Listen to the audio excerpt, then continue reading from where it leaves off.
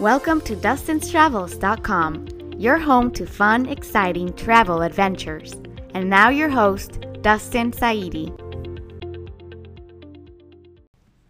All right, hey everyone, my name is Dustin. Hey guys, this is Karina. And today we are going to talk about Milos Island of Greece, one of the hidden gems of Greece. Yes.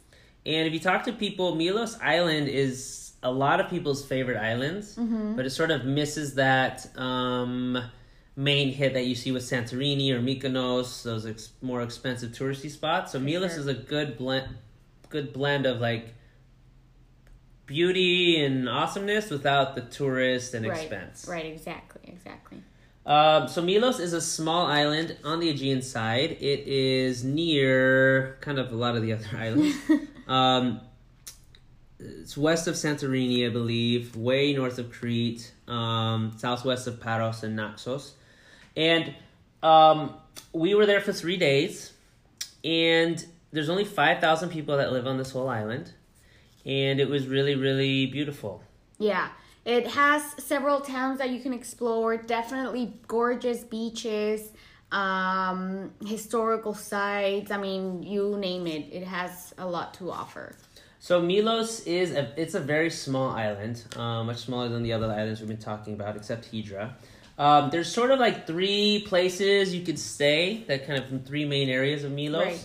They are, if you look at Milos, it's kind of like a half moon with a big bay in the middle. Most of the places to stay are sort of more on the eastern side. There's not really much on the western side. On the western side is actually, there's some roads that you can't really drive on and things like that. Yeah. So on the eastern side, they have those. There's the port of Adamas, which is Adamantas. I'm sorry, Adamantas. Thank you. That's where all the boats come in and out of. Exactly. That's the main port.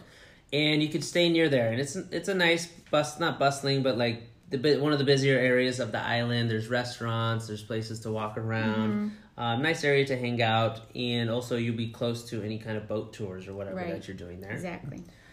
Second place you could stay is on the eastern side, the northeastern side, called Polonia. And Polonia is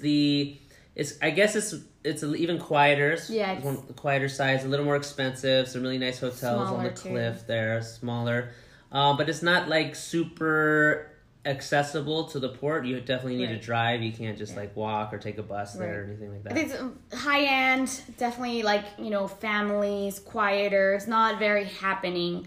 Adamantas can offer you a little bit more of like restaurants at night, walking around, lots of beautiful beaches. Polonia is a little bit more quiet and subtle And then there's the third main area is called Plaka, Plaka, and we discovered this area quite by accident. We'll tell you the story in just a second. But Plaka basically sits atop the island and kind of overlooks the island, and it's a small, cute town with small streets, very good restaurants, a lot of people walking around there. Very cute area. And it overlooks the island. You can watch the sunset from there, which is really, really beautiful. Yeah, it's definitely not like a beach place. It's more up kind of like in the hills and the mountains. But it's like a Greek island dream. Like everything you think about Greece, you'll have it condensed in this town of Plaka. Yes, and so we actually had not even planned on going to Plaka. I didn't even know that existed, to be honest. So we were at one of the beaches, and we were trying to take a cab back to Adamantas, which is near where we're staying with our Airbnb. And this lady from Italy comes up to us, and basically she says that her phone has died, and she needs to call a cab. So we're like, sure, we'll call a cab for you. So we called a cab, and we decided we'll just split the cab. She was going to go to Plaka, we were going to go to Adamantas. So the cab driver came, and I said, okay, she wants to go to Plaka, we want to go to Adamantas. He's like, okay, first I drop the lady at Plaka and then take you to Adamantas. So I said, okay, fine. So we all get in the car, and the cab starts going up in the mountains and down these narrow streets, and then we start entering Plaka area. We see this is really amazing. So we get to the top of Plaka, and he lets her out, and she pays 15 euros, 1.5 to the driver. And then I look at Karina, and I'm like, hey, should we get off here? She's like, yeah, let's get off here. So we decide we want to get off here too. So we tell the cab driver, we're also going to get off here. And he looks at us, and he's like, pauses, and he's like, okay, give me 15 euros. Like, he wanted Right. us to pay 15 euros and the lady to pay 15 euros. And we're like, no, like, she already paid you. And then he looks and he says, are you all together? And we're just like, yeah, like, nodding our head. Even though we weren't, just nod our head, yeah. He's like, okay, whatever. And just, like, let us go. So we ended up getting out there. We explored Plaka region, had a really good food there. And we met some local... Well, there were actually Brazilians who are Greek They're like descent. Greek Brazilians, and they were with a group of friends from Brazil. And these kids were like 19, 20 years old. You know, we're like in our 30s. Yeah. And they were so sociable and bubbly, and they had pretty much invited us to have drinks with them. Yeah. And it was that's when I think back of it, you know, the Greek wedding and then this night were some of the most funnest things, you know, we encountered in Greece. And you speak Portuguese, so that was a little bit of your with them. Rusty, but, you know, I was able to connect with them that way, and they were playing music, and we were dancing with them, taking shots. There happened to be this couple nearby. The girl was from Switzerland, and the guy was from Germany. And they were just, like, so mesmerized by everything going on. And you could tell kind of like the girl wanted to join. So the Brazilian girls reached out to her like, come dance with us, drink with us. Yeah. So they did, and it happened to be the 30th birthday of the boyfriend. Of the German guy. So like, let's take shots, let's drink. And then we started asking them, are you guys married? And like, no, not yet. So then the Brazilian girls, being super, you know, maybe dramatic and, you know, super out there, they went to a local store, bought them rings, and pretty much pressured the guy to propose to the girl on the spot. Of course, this was all kind of like a game, just for fun. But you could tell the girlfriend... Well, so he did. And he did. He paused, and he looked, and he, like, got on one knee, and he proposed. Yeah, and the girl was just so excited. Like, you could just tell she was overjoyed. Like, and we were all making a big scandal out of it, and the poor guy was just like, oh my god, what did I just get into? Yeah, we were like, we're gonna go to the wedding, like, when's the wedding, you know, are you gonna invite us? And the guy would just, like, look, and then I think it started to dawn on him, like, what he just did, and, like, even if she took it as a joke, like, how's he gonna get out of this? Like, he just proposed to this. Right, exactly. But she would just, like, look, we're all, like, laughing and cheering, and he just had this very stone cold face, looking, and then whenever we would mention something, he would just take a drink and, like, put it down. And we were, you know, Dustin and I were, you know, kind of like behind the scenes. So, like, poor guy, he was here to celebrate his 30th birthday. It turned out to be a proposal night. He's going to always remember that, the worst 30th birthday. He will definitely remember that forever. So that's the experience we had in Plaka. And that's one of the things I love about traveling is if you just go with the flow a little bit rather than your set plan, you're going to create something like that. Yeah, you got to be flexible, open.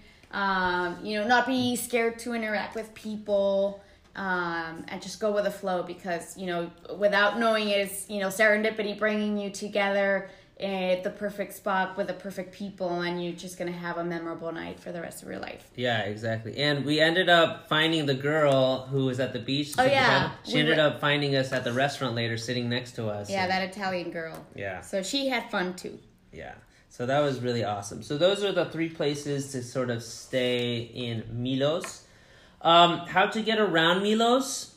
I didn't get the vibe that this place was super bus friendly, and the reason is it's not really big enough for buses to be going around consistently. Mm-hmm. But it would be a great place to rent a car or an ATV to get around. Yeah, exactly. And you can see a lot of those shops, especially in Adamantas port. You'll see car rental, ATV rental, things like that. So definitely check it out in Adamantas port area. Yeah, and if you wanted to rent a car, Greek, I guess, introduced this regulation last year. Depending on which country you're from, for Americans and I think Canadians, you now need an international driver's license, which we didn't have and we didn't know. Mm-mm. And they're not, like, clear about telling you about this. I didn't know you could just go onto this online form, submit a picture of yourself, submit your driver's license, and in 2 hours you'll get your international driver's license. They email you a PDF form. And apparently AAA here in the U.S. has that too. Like, surprisingly, you don't have to take a test or read a brochure or anything. It's just like you give them your information, you pay, and then they give you this internet, which is completely a waste of time and money, but whatever. I would say don't do it through AAA. because it's more expensive. Do you remember the website? I can pull it up. While she's looking, it depends how many years you want to get it for. I ended up getting it for 3 years just in case, and I think it was like 40 or 45 euros. But then once you have that, you can rent a car in Greece, and we'll tell you about that in our upcoming episode when we were on the island of Naxos, when we actually rented a car and kind of what happened. So car would be great. Also, you can do a cab. It's not like, the other islands we talked about, Crete or Corfu, where it's going to take you 50 euros to get from point A to point B. In Milos, you can pretty much go across anywhere you need to go for 15 euros, 1.5. So that's kind of nice too. But if you wanted to rent an ATV, that would be great too. Okay, got the email. So it's www.e as in Edgar dash I as in India, T as in table, A as in apple.org. So e-ita.org. And super simple. You just submit your information. You upload a picture of yourself, kind of like a passport style. And even if it's not, white background, like they'll take any picture, to be honest. Submit a picture of your driver's license. And I believe we got the option for 3 years, and it was like $45. Yeah. So pretty simple, pretty convenient. So that's something important to note if you do want to drive internationally. Yes. So things to do in Milos, pretty much like all the Greek islands, a boat tour is a great idea, where you get on a boat and they take you all the way around the island. So that's really, really beautiful thing to do. One of the favorite beaches, and we actually spent a few hours here on our own, was to go to Sarakiniko, Sarakiniko. Right. And that's a really nice beach area. They had this little inlet. You could walk on I don't want to say mountains, but a hill to the side of it. There's a place where you could do a little bit of cliff jumping, beginner to intermediate cliff jumping, and then swim underneath a cave. So it was really cool area to spend a few hours on the island of Milos, and it's again 15 euros, about 10-minute drive from Adamantas port to get there. So that was really nice as well. Other beautiful islands can be Kleftiko, Kleftiko. And you mean beaches or? Yeah, that's another beach. Okay. And that's sort of on the northwest side. Another beautiful beach can be Firiplaka, Firiplaka, and that's sort of in the center of the island. And Paliochori, Paliocchori. And these are some beaches that you can go on your own if you rent a car or ATV, but also the boat will take you there. And there's also this other island on the east coast. It's called Kimolos, Kimolos. And actually the boat tour stops there for lunch. So you can definitely, do that as well. And when you're going there too, this is a place where you maybe want to book the boat tour ahead of time. And the reason is there was a really nice boat tour that had a lot of good reviews that we wanted to book. It was the thing to do in Milos, but we sort of booked it too late and it was filled. There's other tours you can do, but this one, we saw it on TripAdvisor, seemed to be one of the best ones. And you could kind of go swimming in some of the coves. The one we did was a little bit bigger, I think, less private, and we didn't get to swim as much. So if you can get on a smaller, more private boat, you get to do a little more swimming and stuff. So that's really nice. And it's on, if you just go to TripAdvisor, Milos boat tours, you'll see which one I'm talking about. And you can't go wrong with any of them, but look for the smaller, more private ones, and that's the way to go. Yep. I want to give a recommendation for food. Yes. If you're staying in Adamantas area, there's this really, really good place. It's super cute, outdoors, with lots of plants, very cozy, family owned, and it's called Ojamos. O and then exclamation mark Hamos. And you might see it in Greece or in Greek with an X instead of an H. Greek spelling is different, obviously. And that's right in front of the beach in Papikino Beach. Papikkinou. And it's super cute, really delicious food. Highly recommended. Again, that's called Ojamos. Yeah, and we actually found that quite by accident. It was near our Airbnb, and we just stopped there for lunch one day, and we had the food, and it was really good.